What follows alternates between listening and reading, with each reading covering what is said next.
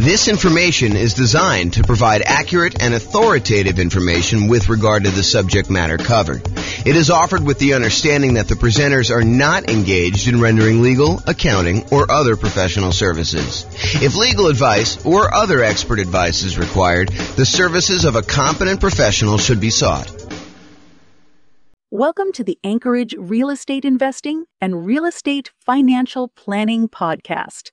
Learn all about investing in real estate in Anchorage, Alaska, with a combination of real estate financial planning and modeling with numbers specific to Anchorage.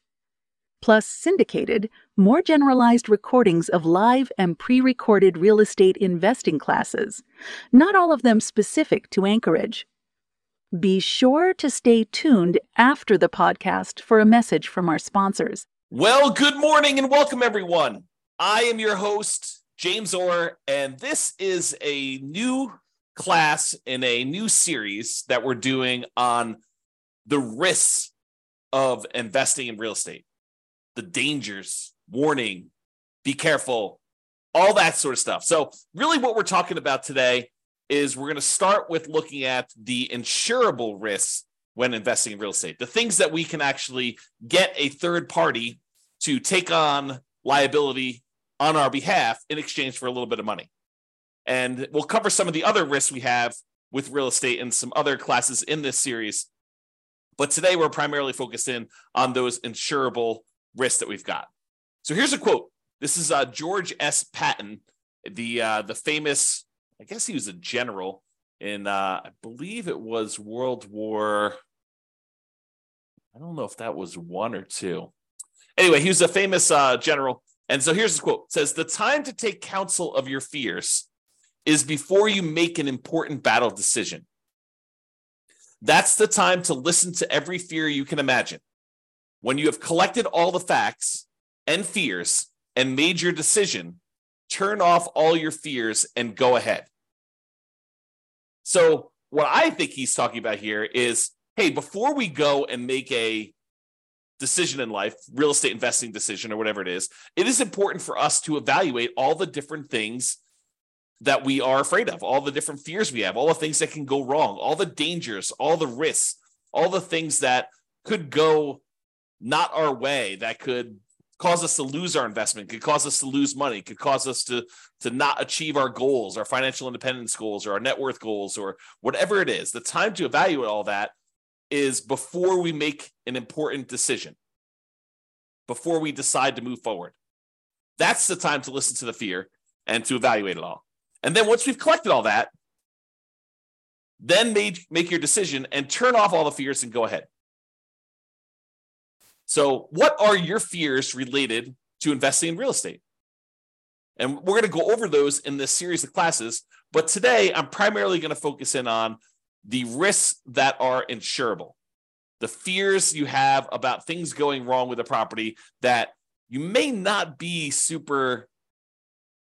want to be super afraid of because they could be easily covered. They could be easily taken care of by someone else by paying them a little money.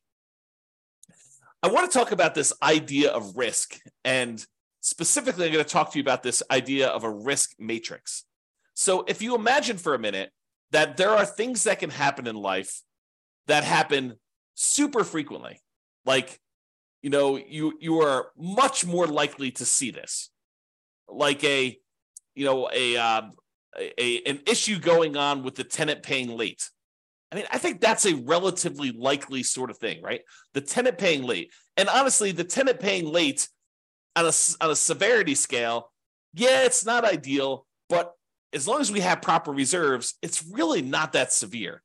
It's not like the end of the world. It's not going to, them being late one time is not going to derail us from achieving our goal. So there's a likelihood component, how frequently things happen, and then a severity component, how severe it is, how far of a setback, how large of a dollar amount are we talking about, how large of a dollar amount that's going to impact us. So things that don't happen very frequently and things that are very low severity, low dollar amount sort of things, we consider those to be low risk. In this case, we're going to call that 1. If we're kind of looking at this matrix of likelihood or frequency on the left side and then severity along the top. And then you can see that we multiply these together and we get like a numerical measurement. So a severity of 1 and a likelihood or frequency of 1 gives you a low risk of 1. If the severity increases, but it's still very likely, it might be a kind of risk measurement of 2, because it's a 2 on severity and a likelihood of 1.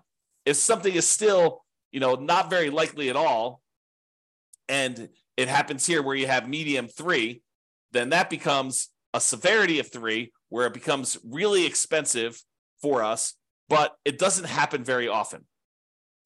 Then you've got stuff where it's increasingly likely, where this was low likelihood, this was medium likelihood, and this was high likelihood, and you can see how the risk kind of grows there. Really, the danger zone, the highest risk for us, are things that are very likely to happen and very severe when they do. That's risk number 9 here. And so, something that is likely to happen very often and is a high dollar amount, those are the riskiest things for us to think about. So let's talk about insurance now. You can pay money to a third party to take on some risks on your behalf when investing in real estate. These can be risks where they happen infrequently, but can be very expensive when they do happen. For example, your house burning down. Is it possible you could have a house completely burned down? Yes, absolutely 100%. Is it really expensive if you have an entire house burned to the ground? Not just like a small kitchen fire or something like that, but where the whole house burns to the ground and it's a pile of ashes and rubble at the very end. Yeah, it's really expensive to do that. And what if you owed, 80% of what the property was worth when that happened? Not only would you have to pay back the loan on the property, but now you'd also have to rebuild the property if you didn't have insurance. But there are companies, insurance companies, who are willing to accept your payments to protect you in case that unlikely event happens and you have a catastrophic loss, or if you even have a small loss, right? They'll cover small fires, but they'll also cover these large fires. And the way that they can do that is they can look at the overall risk profile of what are the chances of a house burning down. And they can look at that across lots and lots and lots of properties. For you, if you were looking at this, you might say to yourself, okay, look, I got one property. If this thing burns down, that's going to be really ugly for me. Yeah, it's a low probability thing, but if it happens, it's going to cost me hundreds of thousands of dollars to replace this thing. So you have something that is not likely to happen, but if it does happen to you, it's catastrophic. Or what you could do is you could say, look, I'm going to pay this third-party insurance company, and they're going to have, hundreds or thousands of other people paying into this pile of money as well.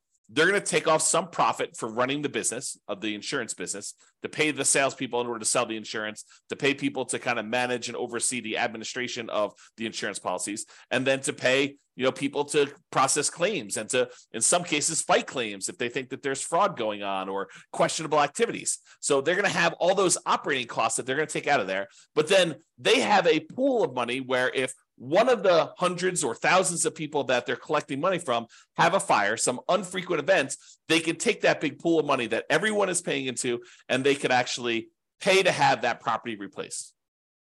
And because each individual's person's chance of having a fire is really, really low, but over 1,000 properties, it is a higher chance that there is going to be a fire on one of those 1,000 properties, they are likely to pay out a bunch of money on that thing.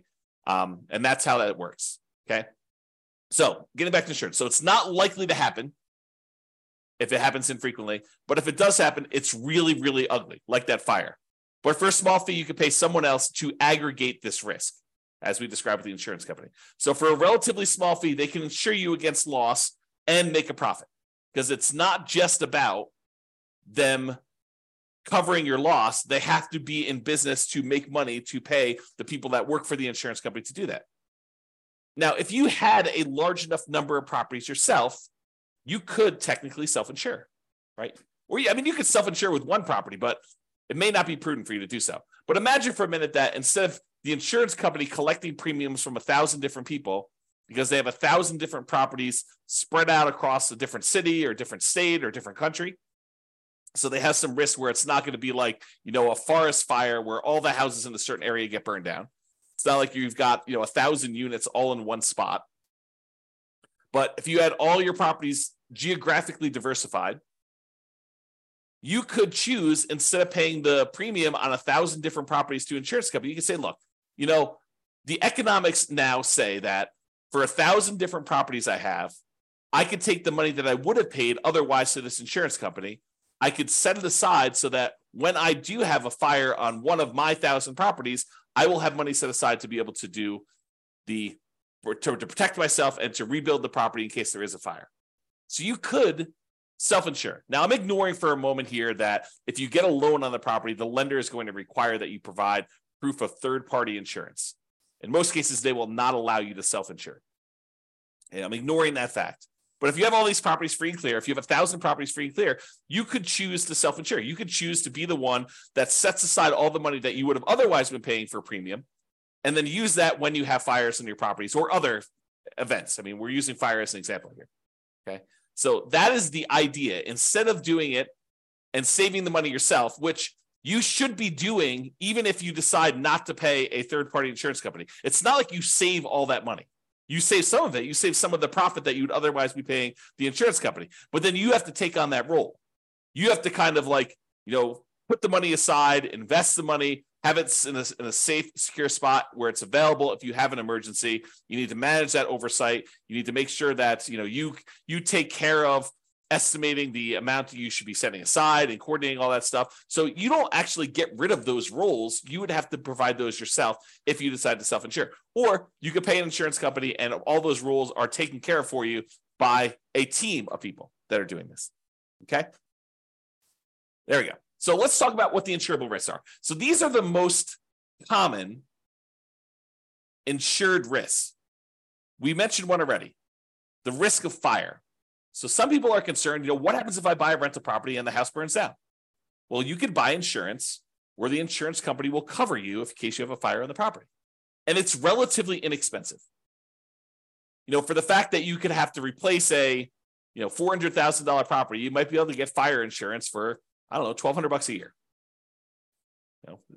It's going to vary a little bit depending on market and what else they're covering and things like that. But they can insure you in case your entire property burns down for about $1,200 a year. The chance of it happening is low, but when it does happen, the chance of a large payout is definitely there. They could have to spend, more than the amount of money than they collected in order to deal with your fire. Similarly, lightning damage. That's another commonly insured one where they will cover damage caused by lightning. Or another commonly insured one is hail damage, where you have hail coming down and it damages your roof, it reduces the lifespan of your roof, or damages the paint, or breaks windows, or breaks plastic, or damages wood on your property. You can have severe hail damage, and you can have that covered by an insurance company. Insurance companies will often also cover theft. So someone stealing something from your house, taking something off of your house, or, cutting your air conditioning unit and actually walking away with it. They can cover things like that, where you will be covered for those sort of things. So if you're concerned about, what if someone comes and steals my air conditioning unit, you can get insurance for that. And the point I think I'm trying to make with some of these insured ones are, there are legit things to be concerned about when you invest in, honestly, with anything. In life, there's risk, right? So there are true risks, and no matter what we do, we choose to take on additional risks when we invest in real estate, just like we would choose to take on additional risk if we took our money and invested in stocks or bonds or crypto or Beanie Babies, or decided to start a business, or we hid the money under a mattress. Like, everything we do has some type of associated risk. By choosing to do that thing, we take on the risk associated with that, unless we can purchase insurance from a third party where we eliminate that risk. We transfer the risk from us in exchange for a little bit of money to someone else who then has part or all of that risk. Because sometimes it's not like they're covering everything. For example, with the insurable risks like fire, you will probably have a deductible. There's going to be part of it that you need to pay out that is your responsibility as part of the insurance claim. And then the insurance company will pay the rest up to certain limitations as outlined in your policy. Okay. So, for example, theft is another one where they will cover things like that. They may also cover vandalism. And vandalism is an interesting one because I think we a lot of times we'll think of vandalism like, someone spray painting a fence or, someone spray painting a garage door or damage to a car on the property or something like that. But sometimes vandalism can be things like people deliberately smoking meth in a property or cooking meth in a property. I think depending on how the policy reads, and you'll want to definitely talk to your insurance agent to understand what is covered and what is not covered, but that may be considered an act of vandalism.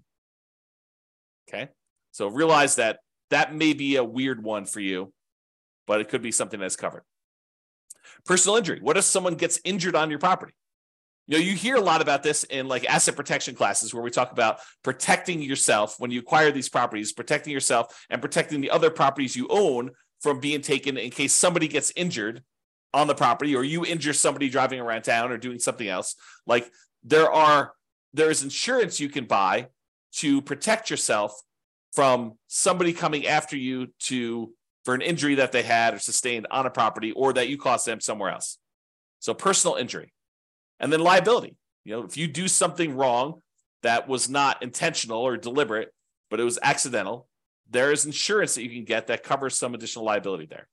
Okay. And I'm not an expert on insurance. You really need to go talk to your insurance agent to understand like what is covered and what is not covered. Don't go to them and say, but James told me that it works this way. Understand that what your policy says, what is written in your policy is going to be what is covered. And get clarity from your insurance agent. That's part of what you're paying them for, is to help you understand what is and is not covered. And ideally, you want them to give you their opinion in writing so that you have it written down somewhere in case it ever comes up in the future that you need to have some type of discussion about why something is or is not covered when you thought it was. Okay, so those are probably the more commonly insured risks: fire, lightning, hail, theft, vandalism, personal injury, liability.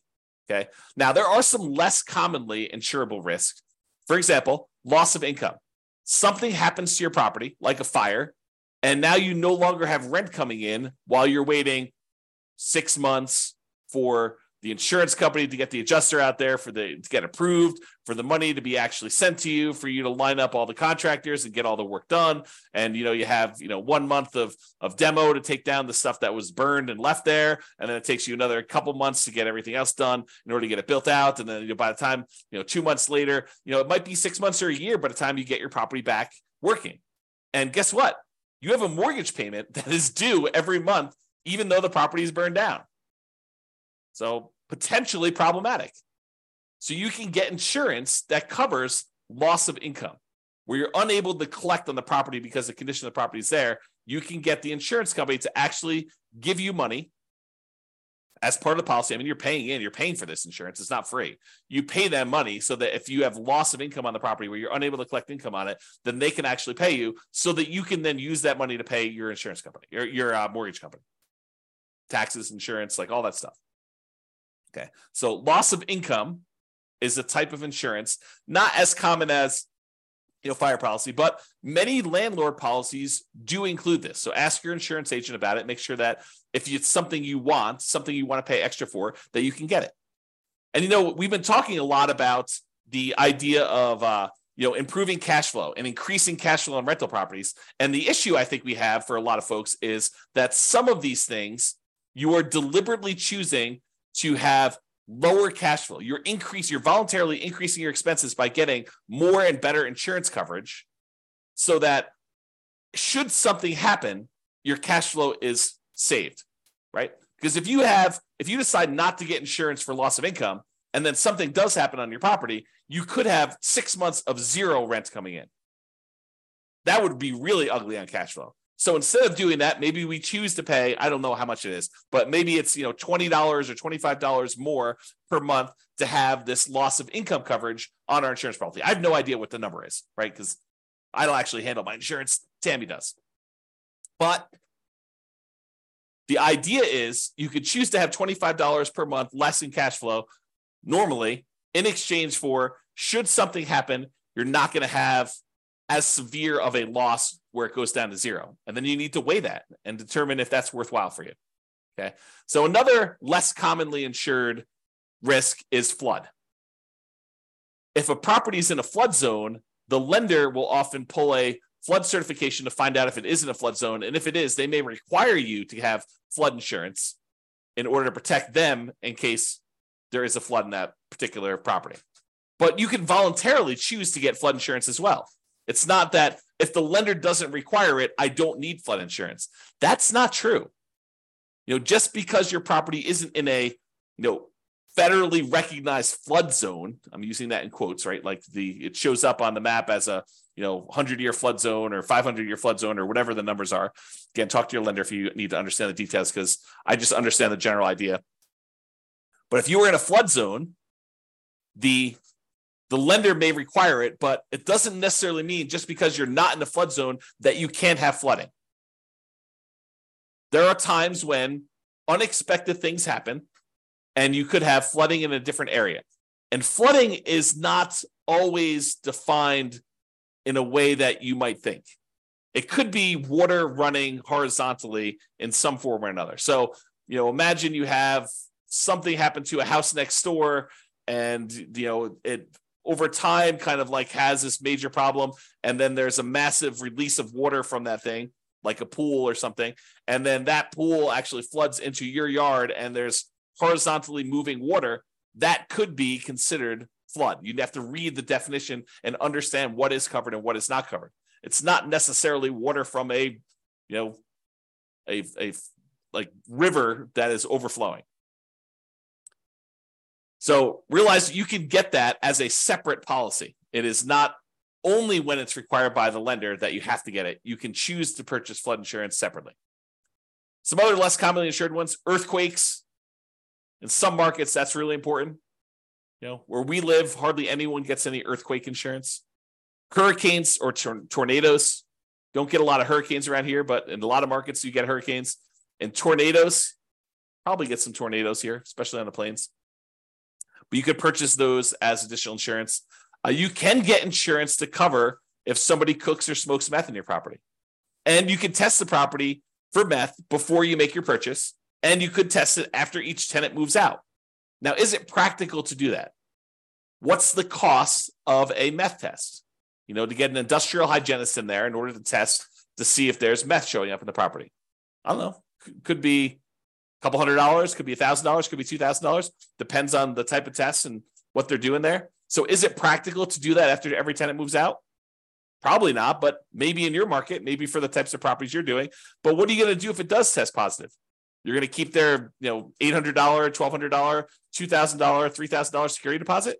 Might not be enough to cover you for the meth there. So may want to make sure that if you're concerned about that you can get insurance and that it does cover that. Now, does every insurance company have to offer you all these insurance policies? Do they have to insure things like fire? No, but I think most of them will. Do they all have to cover things like meth? No. Can you possibly purchase additional coverage for things like meth? Yes. Might you need to go to a additional third-party insurance company to get that additional coverage for meth? Maybe. And you can get the last of the less commonly insured things are rent guarantees. So you can purchase, if you're paranoid, you're like, look, I want to invest in real estate, but I'm really, really nervous that my tenant is not going to pay rent. That they're going to lose their job and they're going to be unable to pay. You can technically go purchase rent guarantee insurance, where it guarantees you rent if the tenant doesn't pay. So you can go and do that. You can purchase that. It comes at a cost. So realize that there'll be a fee for doing that. So you're going to give up cash flow elsewhere in exchange for having that rent guarantee. I think a lot of landlords, a lot of real estate investors will choose to forego rent guarantee insurance and instead decide to set aside some money, mentally or otherwise, in the form of reserves in case a tenant doesn't pay rent. But you can get that insurance. All right, let's do a brief discussion on deductible size. First, let's talk about what a deductible is. A deductible is the amount of money you're responsible for before the insurance kicks in. So let's say your deductible on hail damage is $2,000. Basically, if there's less than $2,000 worth of hail damage, you're paying that claim. So you make a claim with your insurance company, they send an adjuster out, they say, look, the total amount of damage is $1,800, your deductible is $2,000, so you're responsible for this $1,800. Okay. And you pay a certain dollar amount for the insurance and that deductible amount. If you decide, look, I want to have a $500 deductible, they'll say, sure, we'll allow you to do a $500 deductible, but then the insurance cost, the amount of the premiums you're going to pay in order to get that insurance will be higher than someone with a $2,000 deductible. Or you could say, look, I want a $10,000 deductible. I will cover everything up to the first $10K, but after that, I want you to come in. The insurance company say, that sounds great because we're much more likely to see these small amount claims. So if you want to do one where you pay the first $10,000 and then we only cover after that, we will let the premium be much lower. You will have to pay in less in premium in order to do that. So it's this balancing act between how much you willingly have as a deductible versus how much you're paying on premium and how much that's impacting cash flow. And they both impact cash flow, right? Because if you have a small claim, let's say it's that $1,800 worth of hail damage, if you have to pay that $1,800 out because you set your deductible at $2,000, well, now that $1,800 is an expense, so you've reduced your cash flow by that. But maybe in order to reduce your deductible to $1,000, it costs you, $30 a month in order to have that lower deductible with your current insurance coverage. So you choose to have $30 per month, less cash flow, or at some point you might have to pay that $1,800, or that's really the difference. If it went down to $500, be $1,300 difference or whatever it was. Okay. So if your risk tolerance is very, very low, you could choose to keep your insurance deductible very, very low. You could say, look, I don't want any surprises. I want my deductible to be $500. And if something is less than $500, I'll take care of that. But if it's over $500, then I want to make a claim and I want the insurance company to pay for that, anything over the $500 cost. Okay. So then if you have a claim, you need to come out of pocket very little. However, your insurance premium will be much higher, which will impact your cash flow. And if you're making lots of claims, you will have higher premiums and may not have as many choices for insurance companies if they opt not to renew you or decline you for coverage because of the number of claims and the types of claims you're making, right? The insurance company is in the business of making money. And if they find out that you as a person are making a lot more claims than the other people that they're selling policies for, they may choose to say, okay, we're just choosing not to renew you. We're going to not give you coverage anymore because you are a statistical anomaly. We lose money on you. And I think they expect to, have payouts over the aggregate. But if they look at you and they're like, hey, look, this person made 3 times as many claims on one house as the average number of people in our rest of our pool of people, they may choose to say, we just don't want to insure you anymore because we don't want to have that exposure. Okay. So if you're making lots of claims, a lot of times the insurance company says, okay, we're going to charge you higher premiums. And maybe they even say, we're not going to insure you at all anymore. Go find insurance somewhere else. Okay. Now, my personal preference, and you can do whatever you want, my personal preference is to partially self-insure by having a much higher deductible, lower insurance premiums, and paying for the smaller claims out of pocket. So my preference is I want to have higher deductibles. If a little thing comes up, I'm not going to make a claim to the insurance company. I think of insurance as more of a catastrophic. If major stuff happens, then I want them to come in and I want them to pay for stuff. I'm not going to usually make a claim. Like if we had a hail damage one for $1,800 and my deductible is $1,500, I am not making a claim for them to pay $300. I don't want to have that as a claim on there. I'm just going to cover it. And my general rule of thumb is I want to see the amount the insurance company, 2 or 3 times the deductible amount. So if it's $3,000 worth of hail damage and my deductible is $1,500, then maybe I'm making a claim.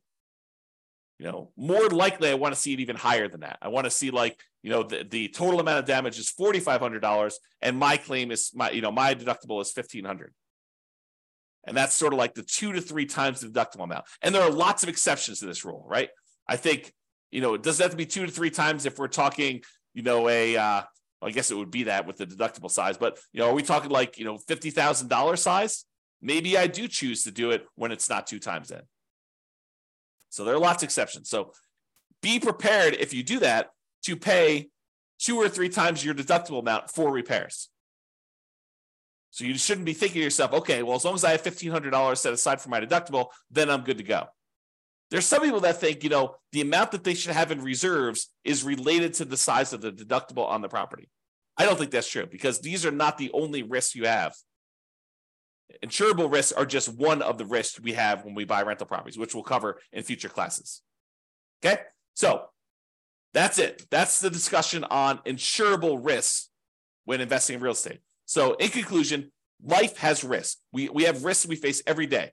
Getting up, driving in the car, going on the subway, walking around, eating certain foods, being in relationships with other humans. Like there are risks in everything that we do.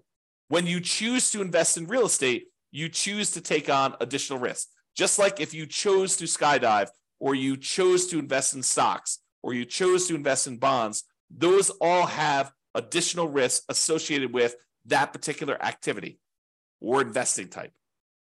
Okay? You can shift the risk from yourself to someone else by paying a premium. That's what insurance is. We're choosing to pay someone, a third party, to take on that risk for us, and then they will aggregate that across a whole bunch of people so that they can be profitable, support their business, pay their salespeople, pay their admin, pay all the CEOs, pay all the house, the building costs and everything else, and then also be able to pay out the claims that we have on all these things. So yes, you are paying more than probably what it costs you, but if you're insuring like 1 or 2 or 3 or even 10 properties, you don't have enough of the properties to really have a good way to kind of spread that risk out over a large number of things. Okay. And if you really are going to self-insure, you should study this and understand what number becomes the number you should have to kind of be able to make a reasonable self-insurance play. All right. So that's it for conclusion. Have a great day, everybody. I will talk to you all tomorrow. Bye-bye for now. With home prices up, mortgage interest rates up, and rents up, but not quite enough to counteract the higher prices and interest rates, cash flow on rental properties in Anchorage is harder than ever. Book a call with the Real Estate Financial Planner to apply our proprietary 88 strategies to improve cash flow on your rental. See the show notes for a link to schedule your call and improve your cash flow today. If you're a real estate agent, lender, or professional in Anchorage that wants to help our real estate investor listeners, consider reaching out to learn about collaboration opportunities with this podcast. We'd love to add more value to our listeners by having you assist our investors buy, sell, and finance their real estate investments. See the show notes to schedule a call to discuss collaboration opportunities.